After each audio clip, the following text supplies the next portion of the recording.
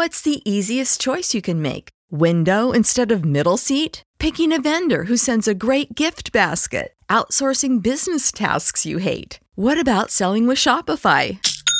Whether you're selling a little or a lot, Shopify helps you do your thing, however you cha-ching. Shopify is the global commerce platform that helps you sell at every stage of your business. From the launch your online shop stage to the first real-life store stage, all the way to the did we just hit a million orders stage. Shopify's there to help you grow. Whether you're selling scented soap or offering outdoor outfits, Shopify helps you sell. Wherever and whatever you're selling, Shopify's got you covered. Sign up for a $1 per month trial period at shopify.com/try. Go to shopify.com/try now to grow your business, no matter what stage you're in. Shopify.com/try. Blog Talk Radio.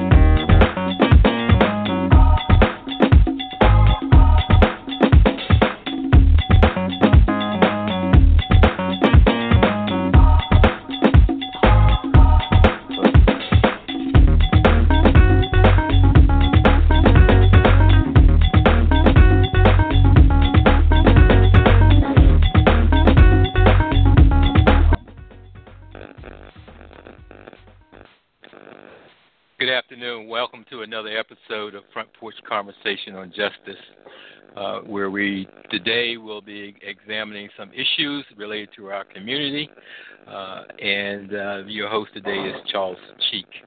We're happy to have with us today Cameron Bertrand, and also I understand a young man is supposed to be coming on also.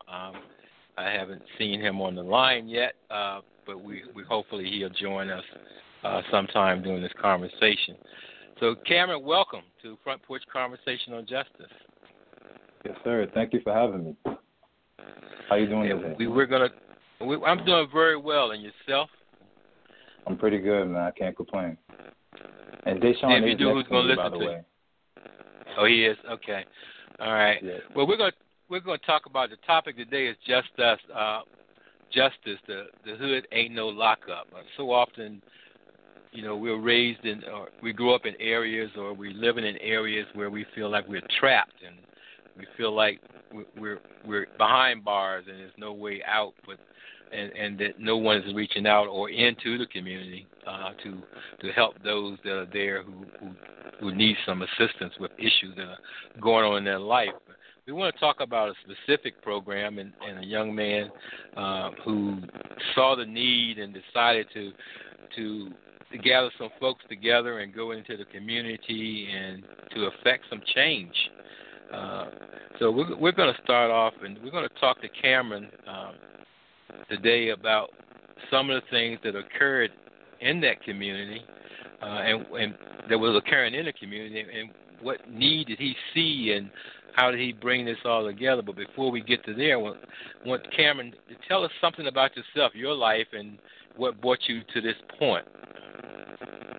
Yeah, well, I could definitely say there's probably been a variety of things that put me on this path, but definitely being able to be exposed to different things. I grew up as a military child. My father was in the military, so being able to be exposed to different demographics and different environments really helped out a lot with helping me see the big picture, and that's something that I've always known growing up.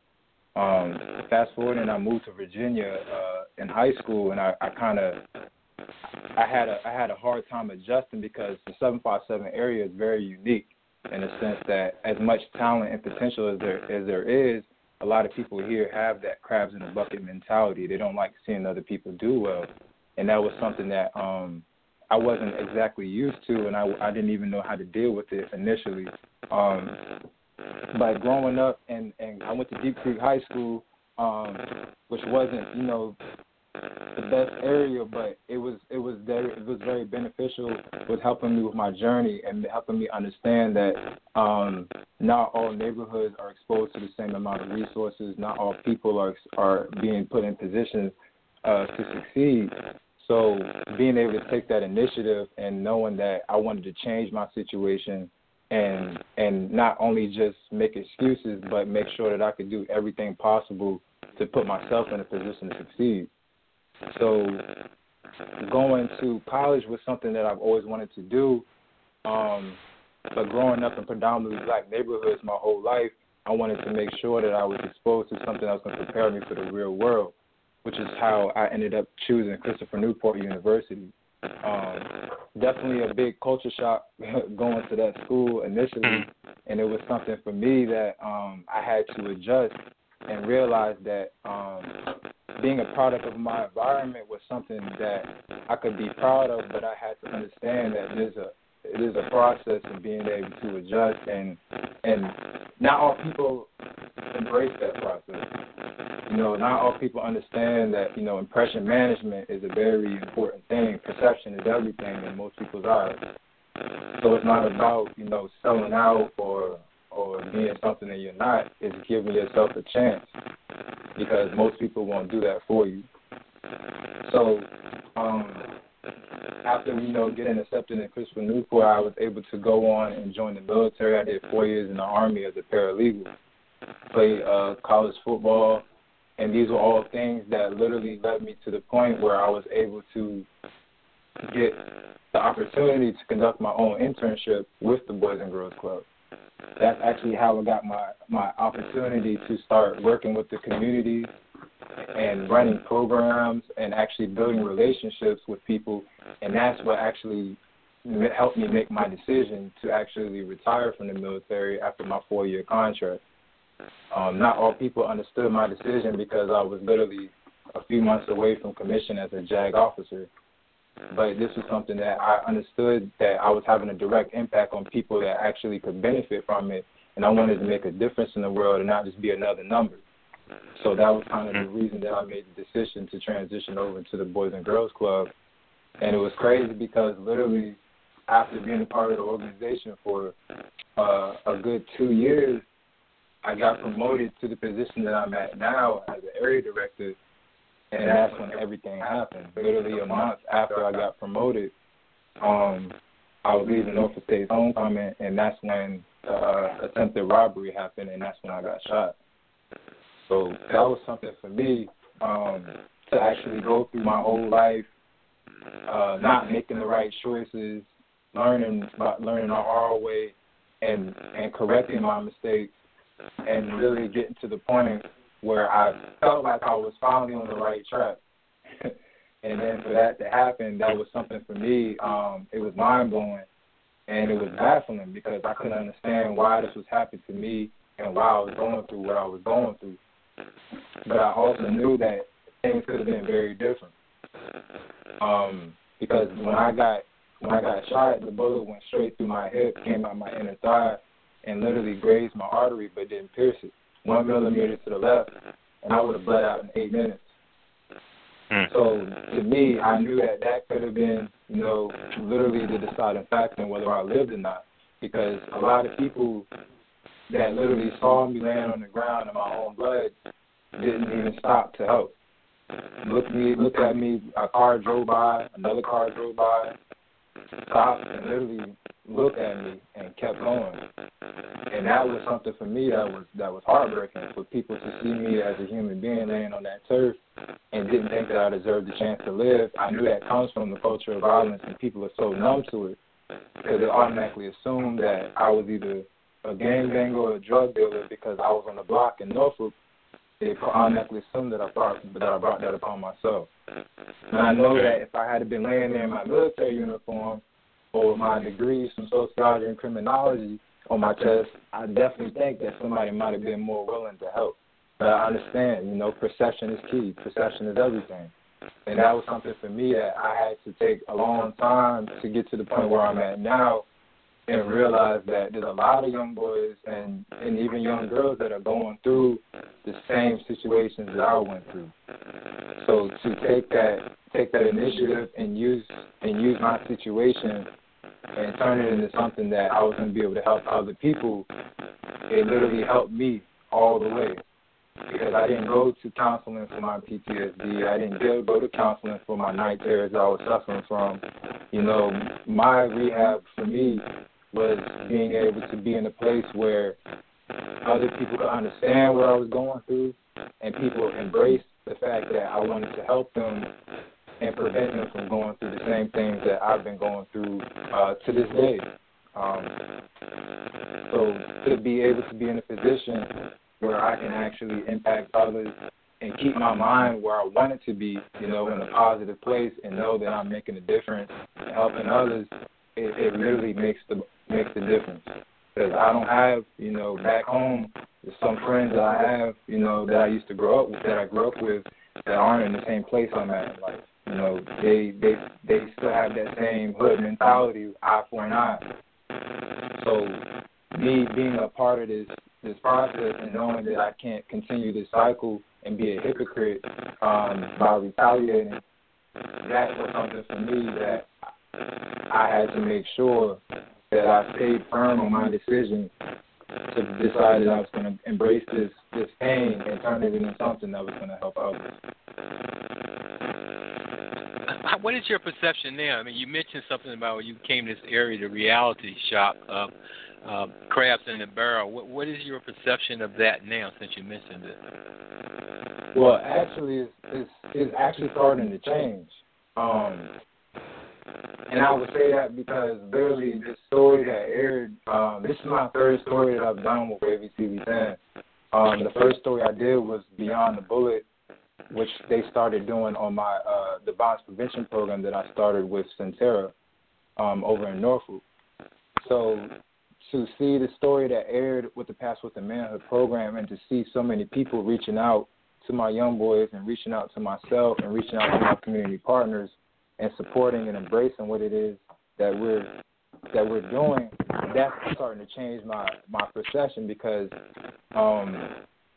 I've literally, my whole time living in Virginia, I couldn't understand why it is that people were not so open to, sorry about that, but people were not open at all to helping, to seeing other people succeed, to helping others, and I really think that comes from the fact that people don't want to take that initiative and leave their own front doors and go help others. So to see young people, literally young people between the ages of 11 and 18 that are literally coming from one of the worst areas in Newport News, to see them stepping up, I think that's kind of is motivating others to say, okay, if these kids aren't going to make an excuse for their circumstances, then I'm not either. And I really think that that's what's been the main focal point. You know, I'm so proud of these young men that have been a part of this program because there's so many other things that they could have done with their time and with their lives. So for them to take this step up and make sure that they weren't going to make excuses, I really think that that's been, you know, a huge part of why that perception for me is starting to change personally. So, and it helps, like I said, because, you know, a lot of times, you know, I do this day in and day out, 7 days a week. And this isn't a job that you get a lot of, you know, pat on the backs and thank yous, and that's not why I do it, or I wouldn't be here. So to literally see these kids changing before your eyes and see them going from boys to literally growing into young men, you know, that's the difference maker right there. So was your transition that you went through, was that part of the driving force that makes you aware, at least your eyes open? Because a lot of times people can get involved with things, but their eyes are not open. They're entering for all the wrong reasons. But your experiences, is that causing your eyes to open more to see what's in these young men and the community itself in terms of response? Absolutely. Like, the way I see it is when I was laying on that ground, that could have been any one of them. That could have been any one of them. And the fact that people were literally going to be willing to like I said, it was not just one or two people, it was multiple people that literally saw me laying on that turf and didn't even decide to help. You know, like that was something for me that I couldn't believe. And I really just hope, you know, that the more and more that the programs that we run, I couldn't just stand aside and not do anything, because I would be no different than them. You know what I mean? Me standing aside and not taking the action and doing anything about it, that for me, that I have no other choice but to step up, because I'll be no different. And I couldn't for the longest time, you know, for the life of me, figure out why those people didn't help. I still would love to know if I was ever able to see the people that was in those two cars and the lady that sat on her front porch and yelled across the street and asked me if I needed help, but never left the front porch. So those are the type of things that if I stayed focused on that, I probably would drive myself crazy. But I did know that if there was anybody else that was in a position like me, I would want them to get the help that I should have gotten. So those are the things that bringing awareness to these issues and making people understand that it's not okay and that this violence and crime should not be the norm. Those are the things that bringing attention to those issues, I really feel like is what's gonna make the difference. Okay, so in your life, was there a point where this, and I'm not going to use the analogy, well, I'll use the analogy, that someone was laying in the street, not saying that they got shot, but someone that, or people or groups of people that you weren't paying attention to, and maybe this was that point when you were laying in the street, the transitioning period that made you start focusing more on folks and their hurts and their and the downsides in the community that are keeping them trapped or where they feel locked up. Yeah, I mean, I grew up, and that's what I'm saying. Like Deep Creek High School, it opened my eyes to, you know, a similar concept in the sense that I do feel like not accountable, but there was a lot of my friends that I feel like they could definitely be doing, you know, more, doing what I'm trying to do with my life, and instead, you know, they're still trapped, if you will. And I do think that if they had, you know, a few more resources at hand or a few more people to open their eyes to the things, because I had to learn these things the hard way. You know, I have two loving parents that literally provide and made sure that I didn't have to do the things, you know, that other people feel the need to do, go out and rob and take from others to provide for themselves. My parents always provided and made sure that I didn't have to put myself in situations like that to provide for myself. But growing up in areas where your friends or the people you call your brothers and your sisters, when that's the norm for them, you find yourself in situations that you know you shouldn't be in. And so me having that home, you know, that foundation at home, I knew that any decision that I made, that I was either going to have to, you know, stand behind it or I was going to pay for it in the end if it wasn't something that I was raised to do. So those are the difference makers. I mean, I really do feel like there's a lot of people that feel they're trapped and they're just looking for someone to literally believe in them or just motivate them. And there was a lot of other people, you know, where I felt like, you know, we all come from the same place. We all had the same, you know, the same opportunities. So if you didn't make it, that's on you. That's how I used to feel. And I don't feel that way anymore. I do feel like, you know, everybody should be in this together and we should all be pushing each other to get to the top. Okay. So you spoke of perception being reality. So when you're working with the community, you're going in the community, their perception, obviously, their reality, I mean, how do you get the two to mesh? How do you come to some sort of middle of the road where you're all seeing the same thing and where you're caring about one another and those relationships get started? Man, being consistent. Like, everything that I do, these parents here know, well, the parents that do come here, because we have very low, you know, unfortunately, a lot of our kids that come to the clubs, the Boys and Girls Club, you know, we service kids that come from low-income environments, single-parent homes. So most of the parents, most of the time, are out working or doing what they got to do. So I have this issue with a lot of my clubs. But me stepping in, as a young director, I had to show them that literally the partnerships that I've been able to attain with the community, going out there and literally showing them the difference of how things, because they see how things used to be in the clubs. They see how the neighborhood used to be. So me going out there, not just standing behind the desk, me going out there and making free programs and starting different cheer teams and athletic teams, but not just letting them play sports, but making sure that they are involved in programs throughout the day inside of the club so that they're actually being impacted the way they should be. Making sure that they're actually not only just making relationships with each other, but people that may not even go to the club, people that live in their neighborhood, going out into the communities and making sure that I not only just make events free, but I'm actually there to be there and interact with the people. But just making sure that the kids are having fun, providing a safe place for them to learn and grow. That's what we're really about. But I am a man of my word, or I try to be. And I haven't been in too many positions where I've ever let a kid down. Like, the parents know that when they come to me for something, or if the kids come to me for something, that I'm going to get it done. Because I'm very passionate, and they know that I could have been anywhere else. I came back to these clubs. I was on bed rest for a minute. And the day I got my bed rest pushed up a week ahead so that I could come back. I was here every day on crutches, still 100% paralyzed from the knee down. So I think that the parents seeing that, I think the kids seeing that, they knew that, I could have been at home soaking up a disability check, feeling sorry for myself.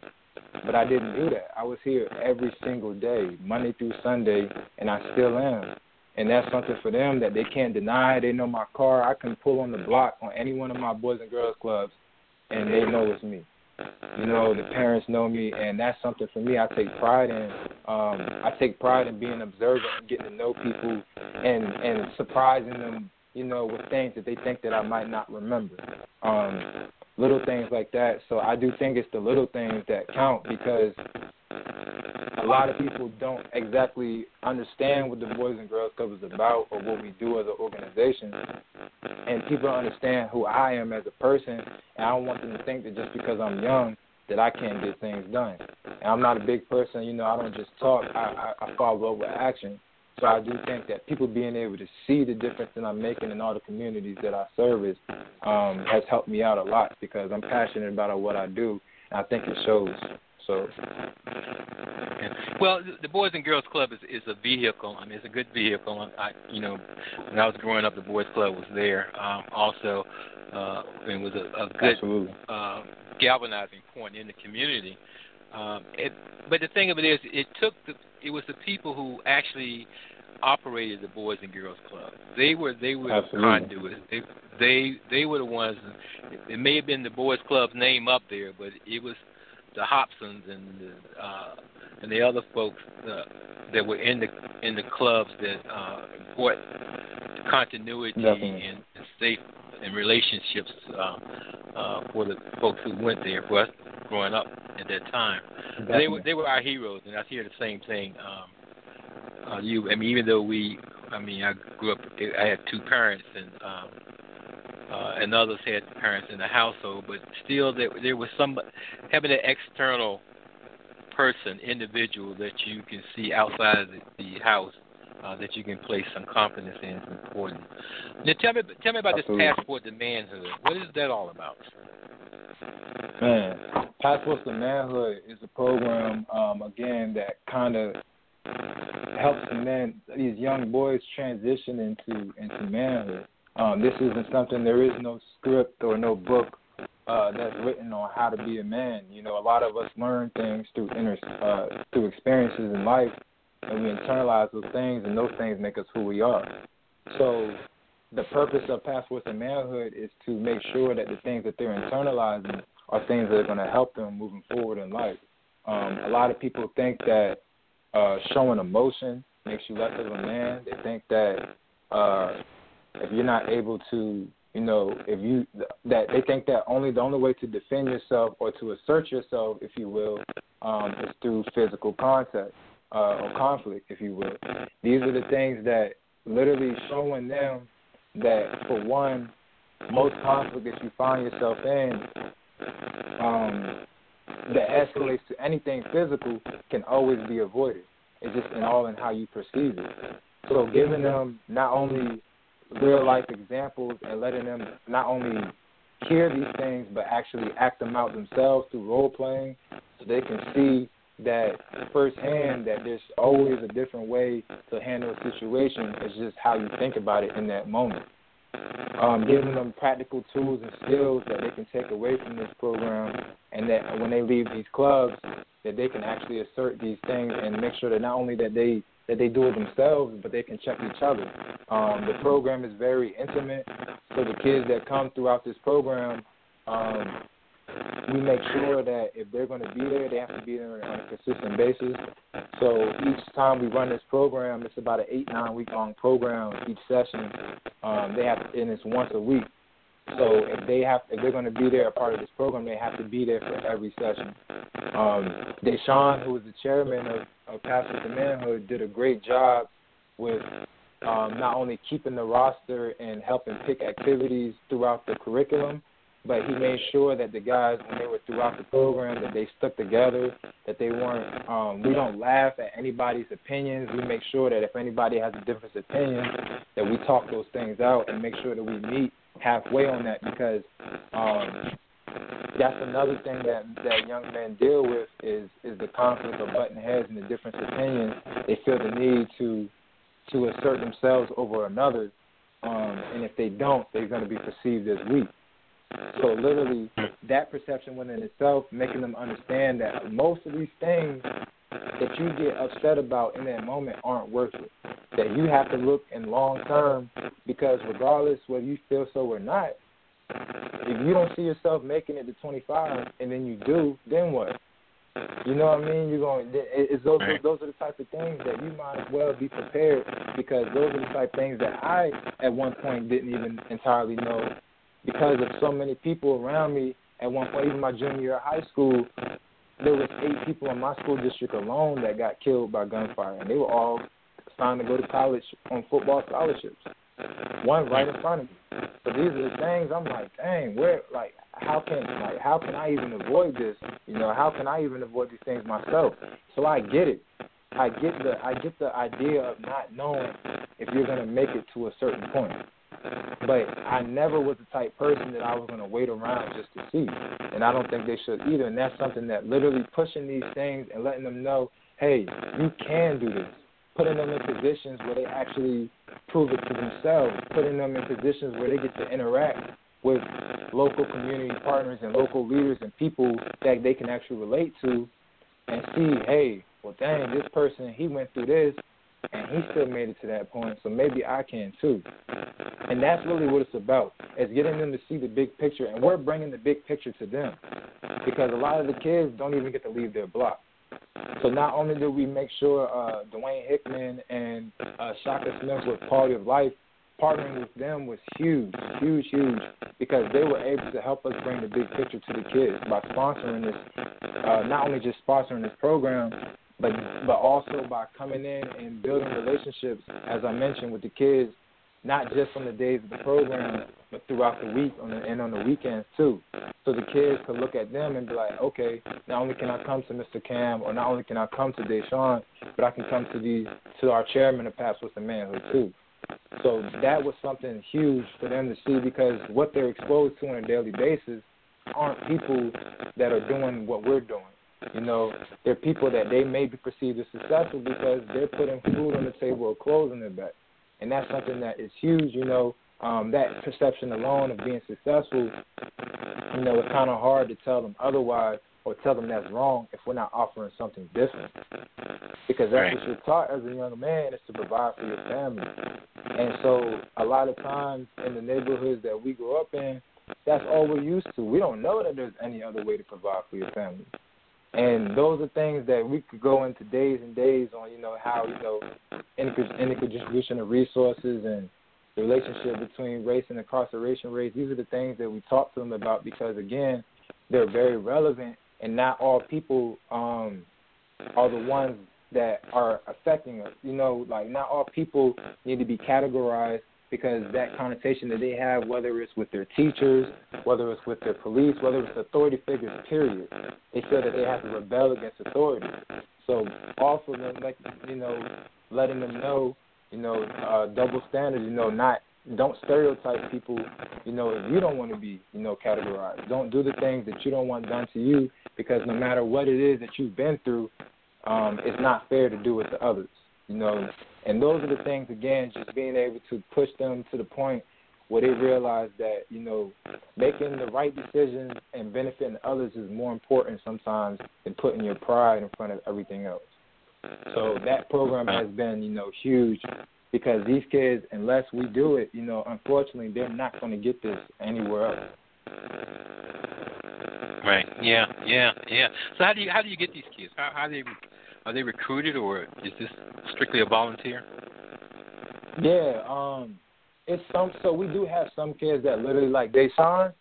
The minute that we talked about starting this program, DeSean was on board from day one, because this is something that he has always looked for and longed for, and so he was very much so willing to embrace it.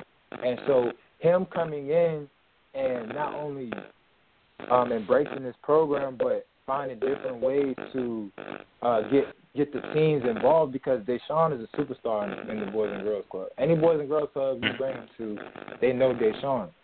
So him being a part of that program was reeling people in because they're like, okay, DeSean's in here, let me go see what it's about. So once we got him in there, recruiting is one part, but retaining them is another. So giving them incentives, you know, for one, we know that a lot of the kids, you know, that's why a lot of the kids that walk around the neighborhood, a lot of times they're hungry. They go to the corner stores and they steal not because they want to be thieves, but because they're hungry. So Quality Life provided meals every time that we had a session. We had icebreaker activities, so when they come in, we always make sure that they get to talk to each other, whether it's about what may have been going on that week in school, whether it's current events. We have a nice little group discussion while they're eating and mingling with each other, and then we get down to business. So, for instance, the basketball, I started JV and varsity basketball team at a few of my Boys and Girls Clubs. So one way to make sure that they understand, you know, both sides, I told them if you're going to play sports, you need to be involved in at least one program in the club.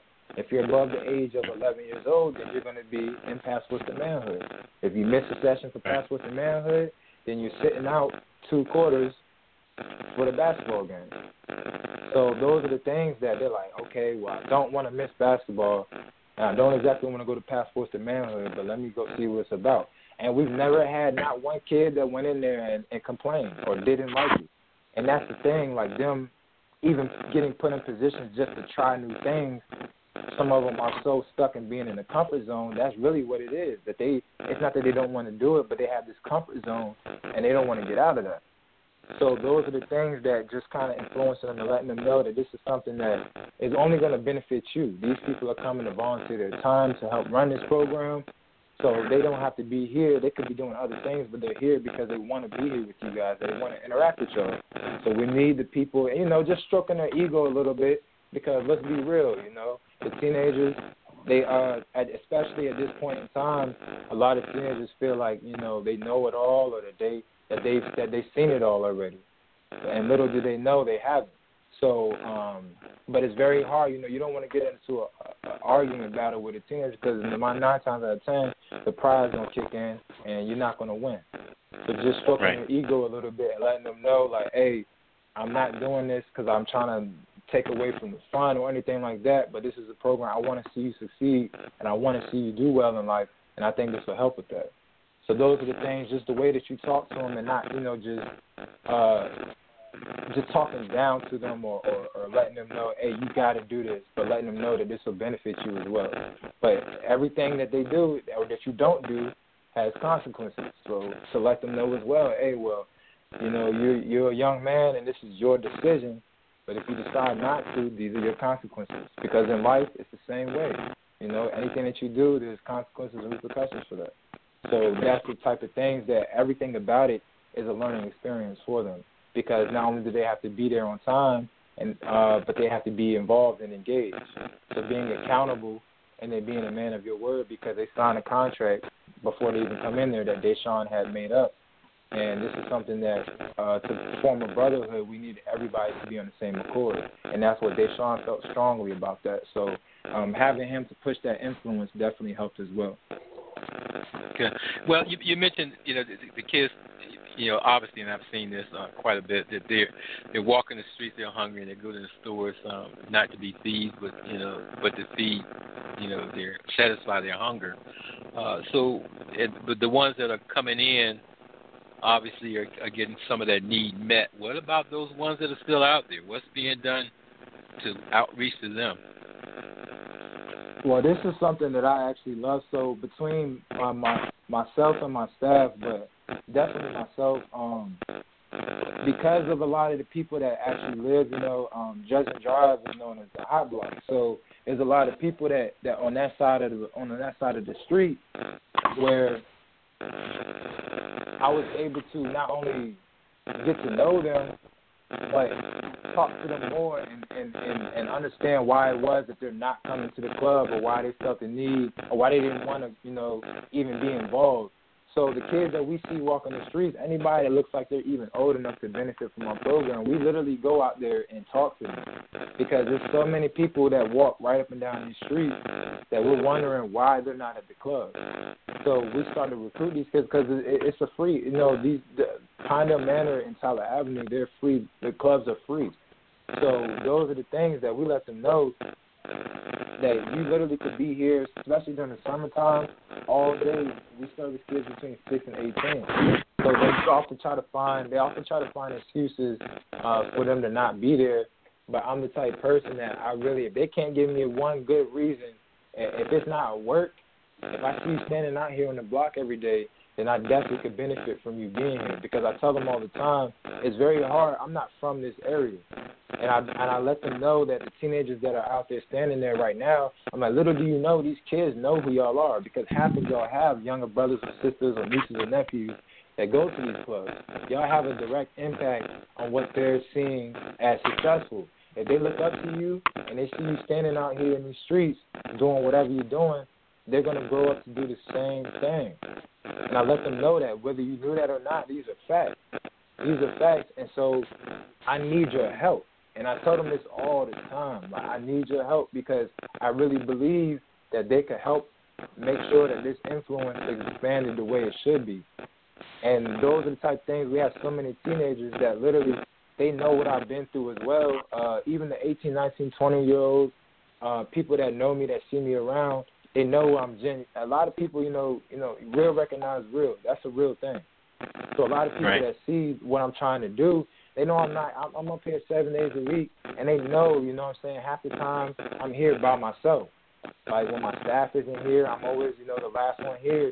And those are the things that I try, you know, to do what I can for them. And we always let them know that there's only so much we can do. There's even times that we do things for them that we know, like, that we probably would never get paid back for. And they know that too. So those are the type of things, just being real with themselves, and they know that there's not a lot of people that would do the things for them that we're doing for them. Helping them get jobs. I mean, helping them literally every day they come here. If they're volunteering, this is something that goes onto their resume, because we have a few teenagers now that never even considered going to college before.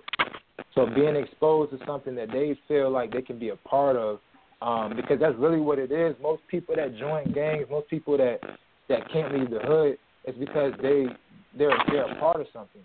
You know, they're a part of something that's bigger than them, and like everybody wants to be a part of something that they feel like they belong to. And that's really what it is. So providing something where it's like, we have a family here too that can actually help you get out of your situation and provide for your own family if that becomes the case.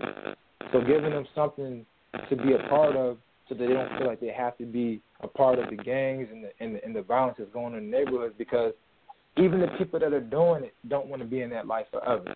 They're doing it because they have to. You cross one person the wrong way, and you're gonna be running for the rest of your life. And these are facts, you know. And these are the conversations that I have with these teenagers. You don't want to spend the rest of your life running.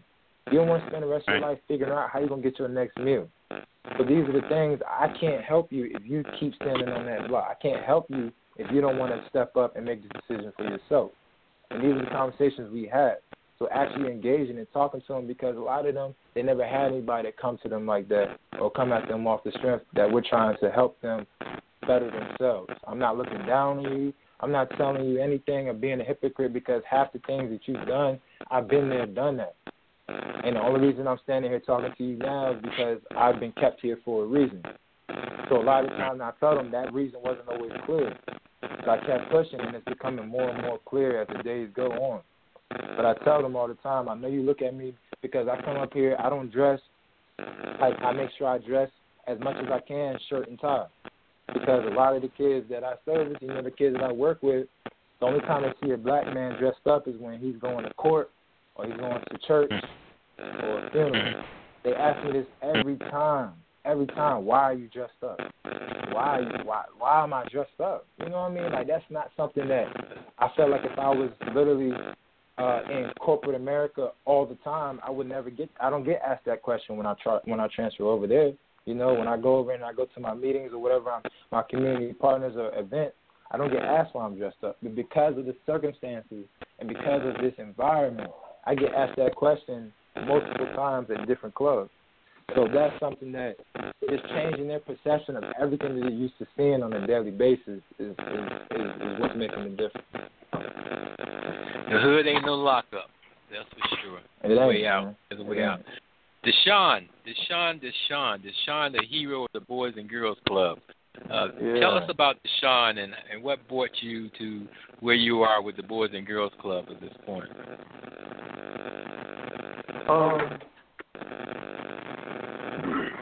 My name is DeSean, and I mean the Boys and Girls Club has been like a very big impact in my life, simply because I was one of those kids that Cam talked about being from the low-income homes and being in a single-parent home and just living with my mom and everything, living in downtown Newport News and public houses and stuff like that. And it wasn't easy. And being 6 or 7 years old, having a brother that was 2 years younger than me, I had my mom with 2 jobs.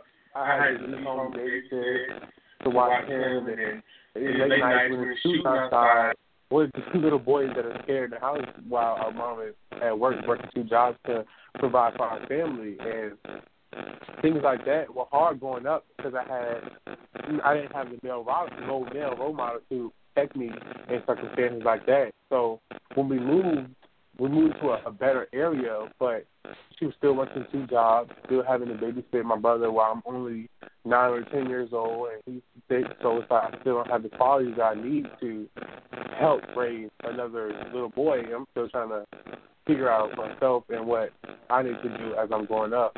And the Boys and Girls Club was those doors that opened up that I needed a lot in my life, because it gave me the sense that I was worth something. And like Kim talked about, is that when you're growing up as a young man or as a little boy, things like crying, showing emotion makes it seem like you're weak, or things that when you don't fight back makes you seem like you're weak or anything. But I fell into that bracket of the kids that didn't want to fight, and felt like I didn't have to fight and prove anything, but that I was really going to pick on because I didn't want to so-called stand up for myself. But the fact that I didn't want the physical confrontation, and I didn't have a male role model in my life to tell me that it's okay not to necessarily fight back or anything that doesn't make you weak. But the fact that I didn't have that male role model, anything that was said to me is what I began to believe, and that's just how things that panned out for me in life. And that took me to points of depression and spots where I wanted to commit suicide and things like that, because I feel like those were my last results. So I didn't go to my mom with anything because I felt like she was already stressed out about working so much, and that in a single-parent home, I had friends that had 2 parents, a mom and dad living in their house. And if I go to their house on the weekends, it would be fun because it's like they had both parents, and I never got to experience those things. So the Boys and Girls Club gave me those staff members that filled in like aunts and uncles that taught me the life lessons that I needed growing up as a little boy, which helped me share the same things with my little brother and things like that. So as I got older in the club, I ended up meeting Mr. Cameron, and Mr. Cameron became a click. Well, it didn't click instantly, but at some point in time, Cameron became like my dad. And at first, we had our little rough patches and stuff like that. Because like it wasn't easy to accept somebody right away, but it became a tough love, and I always wondered why he was so hard on me growing up, stuff like that. I didn't see the things that he saw in me, and I struggled with that a lot. But he began to show me that I was worth way more than what I was setting myself for, and he really stepped in for that father figure that I needed. Like I mentioned, like my dad lives between 100, 200 feet away from his Boys and Girls Club, and he knows that I'm here every day, and I don't talk to him as much as it should. Like I have brothers and sisters. I have 8 brothers and sisters on his side, and none of us have the connection with our dad that we would like. And yeah, I sit back and wonder how he feels if he sees me on the news talking about how I don't have my dad in my life, or reading my articles where I talk about growing up and meeting my dad in my life and him not being there. And I constantly wonder what he thinks about it, but he still doesn't text. I don't get a text like, hey, I saw you on the news, like, him concerning or him being upset that I'm talking about him in that way that he may not like, but that's how my life has been going lately, and I thank for him for being here and having me in my life, but there's things that I needed him for that he wasn't there. And he popped up. He asked me for tickets to my graduation, and I gave him tickets to my graduation, and he was there, and that made me happy. It made me feel type of way. But yeah, he wasn't there for the moments where I needed him as a young boy to grow up, and when I'm being bullied, and times when I'm crying at home, I need someone to talk to. He wasn't there for it. And that was just a hard pill to swallow, to realize that everybody's dad is not in their life. But with the Path to Manhood program, I wasn't the only one who's been through things like that where their dad is not in their life. And when Cam first opened the door to Path to Manhood being a program that we were going to start here at our club, it was a relief. And it was like, okay, well, this is a program that, hey, I need to develop me more in things that I can learn to pursue as I go through middle school and high school, but then also gave me the opportunity to help these little boys in the club that I call my little brothers, to give them insight on what I've been through and how I got to these first things so that I can turn it around and help them. And then he put me in a position to where I became chairman of Path to Manhood, and that pushed me to like make new ideas and icebreaker games to make them feel comfortable, because, like I said, when you show emotion, sometimes people make it seem weak if you're a little boy. And I know a lot of the guys came in there, they didn't want to open up and they didn't want to speak on their personal things in their head that they didn't want to share with all of us. But we had to make it a comfortable environment to where we all felt like we were brothers, and that what was said in the room stayed in the room, to say that personal things that the guys talk about aren't to be shared with people who aren't in the program, in the circle, to keep it private and safe for people's secrets that they share and that they feel comfortable sharing. So, Patrick the Manhood and the Boys and Girls Club has basically raised me. Like, this club has raised me into the person I am today. And next week I'll be starting college at Norfolk State University, and that's the thing that college was a thing that I didn't think twice about growing up, and I didn't see myself going to college at all. And for people like Mr. Cameron and the Boys and Girls Club pushed me to do bigger things. I've gotten scholarships from the Boys and Girls Club and different organizations and different people that are going to get me to college. And now that's the place where I want to be, because I want to go up and I want to be successful. And one day I hope to return and be the CEO and president of the Boys and Girls Club. Wow. I was going to ask you, what does the future hold for 18-year-old Cameron? 18-year-old DeSean. You just told me where it's going, part of it anyway. But what are you going to do in the meantime?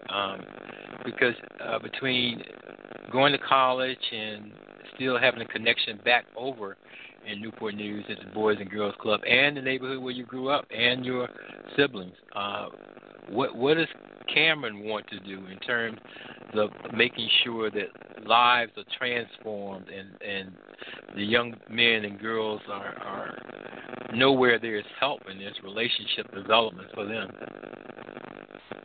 Well, one thing that it happens for camp, like during the club, all our staff members are well equipped to handle certain situations they're given. So I know that once I leave, they're gonna people who are gonna be like, oh, he's gone. But there's way more people in the Boys and Girls Club that are able to help the boys and girls who have issues and problems. So we have Passion to Manhood, but we also have Smart Girls, and that's our female mentoring program. And the kids like it a lot, but there's always someone they can go to in the Boys and Girls Club. It's not just me or Mr. Cameron that they're the only person to go to. They may feel like that, but there's always a staff member that someone can go to.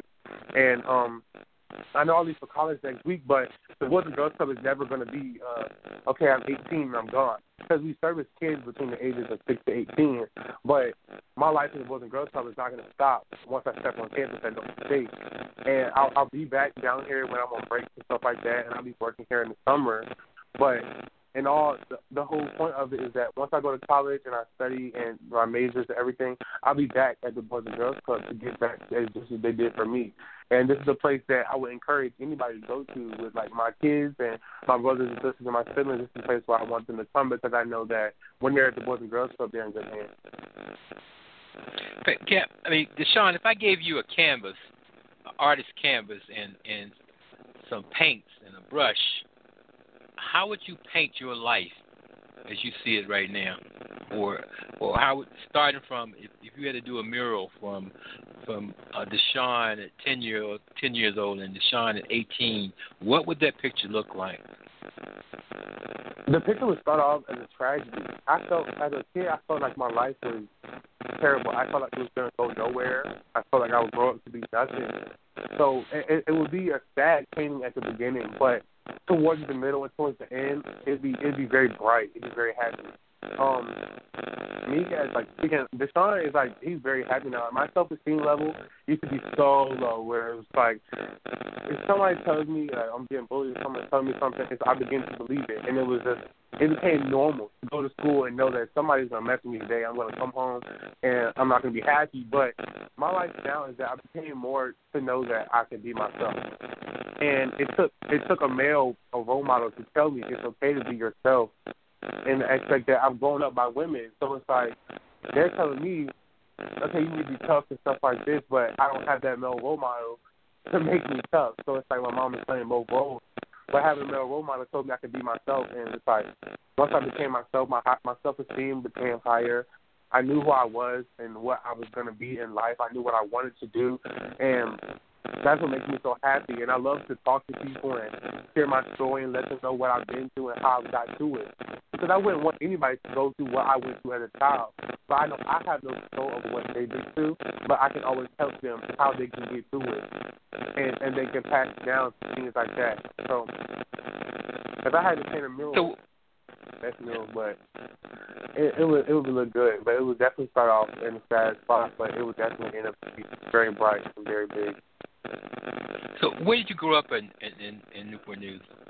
I was doing really circle down on 12th Street in Newport News, and it was right across the street from the coal factory, and we had shootings almost every night, boarded up houses across the grass, stuff like that, and we ended up moving because I had very bad asthma, and the fact that they would have the coal factory stuff down there in the area, it wasn't a good environment for my health, and then let alone for me and my brother's safety, being at home when my mom was at work.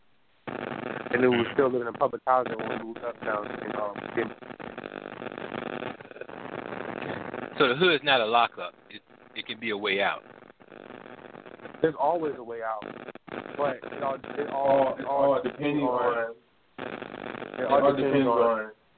the difference you are trying to make. Because like I said, when I was living downtown in the hood, I didn't feel like nobody had goals that were set for themselves down there. I didn't go to the park and hear about someone saying, "Oh, I'm going to go to college," or I'm going to graduate high school and I'm going to make something for myself. I think that kids, young, like they only can set themselves up to what their parents are, and that you can't set goals that are higher than your parents. of what your parent does, your parent or guardian does. But for me now, I want to set goals that are higher than my mom because she constantly tells me, I want you to do things that I didn't do, or I want to save you from the things that I did when I was younger, and I want you to do those things. And I know some people feel like that's a cliche now, that it's something you hear all the time, is that your parents want you to do better, but they honestly want you to do better because the circumstances they're in, you may not know every nit and detail that they're going through, but they wouldn't want you in that circumstance. And I know that for my future, I definitely want to be successful, and I definitely want to help my mom definitely get back to the Boys and Girls Club community. In your community, of course. Yeah. Yes, definitely. Whatever they may look like at the time when you return to the area. Did you rebel against authority during that time you were growing up between age 10 and now? I mean, what was your I know you said that you felt like committing suicide, but was there any period where you were rebelling? Definitely. I know as a kid, my mouth was something that was uncontrollable, and I felt like if you weren't my mom, then you had no right to tell me anything that I could do. And things like that. I think back, like if I had a dad, my mouth may be less crucial and dangerous, because I thought I would have that hard structure on me more. But I know, like when I first got into the Boys and Girls Club, if the staff was trying to talk to me, it was like I didn't really care like what they had to say. I didn't want to do anything because I felt like if I'm at home raising my brother on my own, making sure that dinner's fed, making sure he's in bed in time, I'm my own boss, and I'm raising him, and I felt like I could do whatever I wanted. Like, that was my mentality, and that's how I felt like my life was going for me. It's like, the only person who's going to tell me what to do is my mom. And if you're not my mom, you're not telling me what to do. And I felt like if I had all these things on my shoulders where I had to force myself to grow up in order to help my mom out and to take care of my brother, I felt like I could say what I wanted to say. And I look back at it now, being 18 years old, and it's like, those weren't smart decisions, because there could have been people earlier in the road that would have helped me, just like Mr. Cameron, that I pushed away or didn't want to talk to or didn't open up my emotions and my heart to, and it was to help me. And that the fact that it slowly happened to where I started losing the attitude and being more humble with the things that I needed help with, until I realized that I was broken. And I realized that there were things that I needed help with that I wasn't ready to be helped with, and didn't want people to interfere with my emotions and my life. But as I began to realize that DeSean is not perfect, and DeSean needs help in order to be successful in who he wants to be, he has to shut up and close his mouth and listen to what people have to say. Because everybody's not out to get me, but that people are out here to help me. And I didn't realize that growing up as a kid. And you see more, and now that you're in the position you're in, well, you probably saw it then, but it wasn't recognized. But you see more and more of your peers in the same position now. Is that correct? Yeah, that happens a lot, and it kind of frustrates me now that I have a younger peer group that I hang out with, and it's like things I get frustrated about, like, okay, why are they doing this? And it's like my maturity level has grown, but it's things like bad mouthing and attitudes and stuff like that. I'm not gonna say it's completely gone, but it's way less than what it used to be. And it's like, sometimes I still get stuck on how to, like, relate a message to younger kids. Like, okay, well, your attitude and your mouth is not going to get you anywhere, because all they're doing is hurting yourself.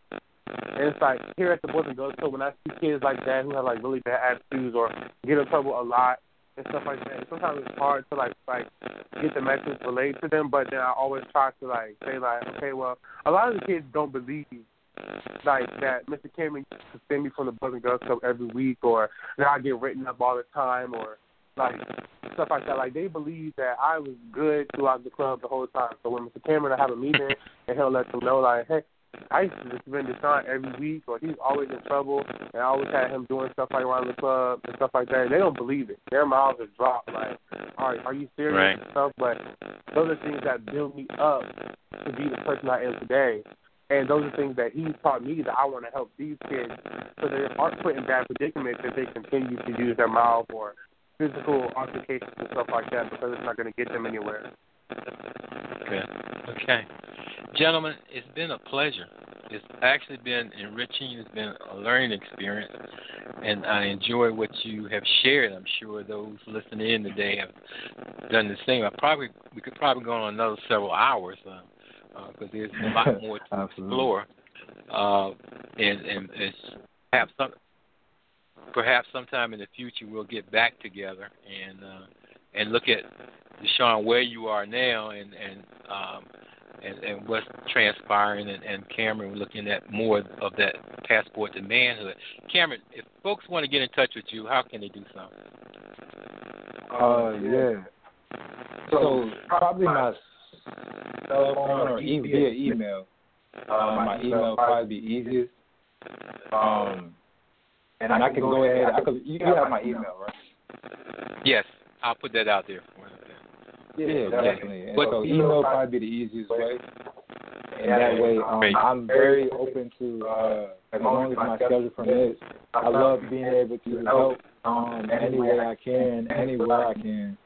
So a lot of those things, especially with this program, we're looking to expand and recruit more teenagers to be involved in this program. So by all means, please feel free, or even if you would like to visit Find a Man and Boys and Girls Club, either way, it would be perfect. Great. Thank you guys again for the conversation today and taking the time out for us. Thank you for having us. Yeah. You know, there's always justice, and the hood ain't no lockup, so we need to get engaged, not only as mentors, but also as just human beings living in the community. God bless you all. Have a wonderful day. You too. God bless you. Appreciate you.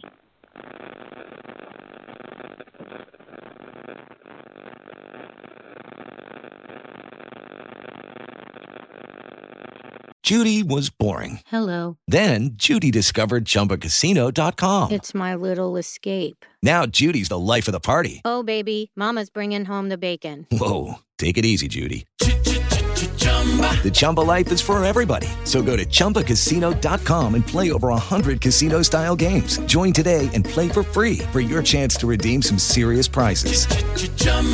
ChumbaCasino.com. No purchase necessary. Void where prohibited by law. 18+ terms and conditions apply. See website for details. With the Lucky Land Slots, you can get lucky just about anywhere. This is your captain speaking. We've got clear runway and the weather's fine, but we're just going to circle up here a while and get lucky. No, nothing like that. It's just these cash prizes add up quick. So I suggest you sit back, keep your tray table upright, and start getting lucky. Play for free at LuckyLandSlots.com. Are you feeling lucky? No purchase necessary. Void where prohibited by law. 18+ terms and conditions apply. See website for details.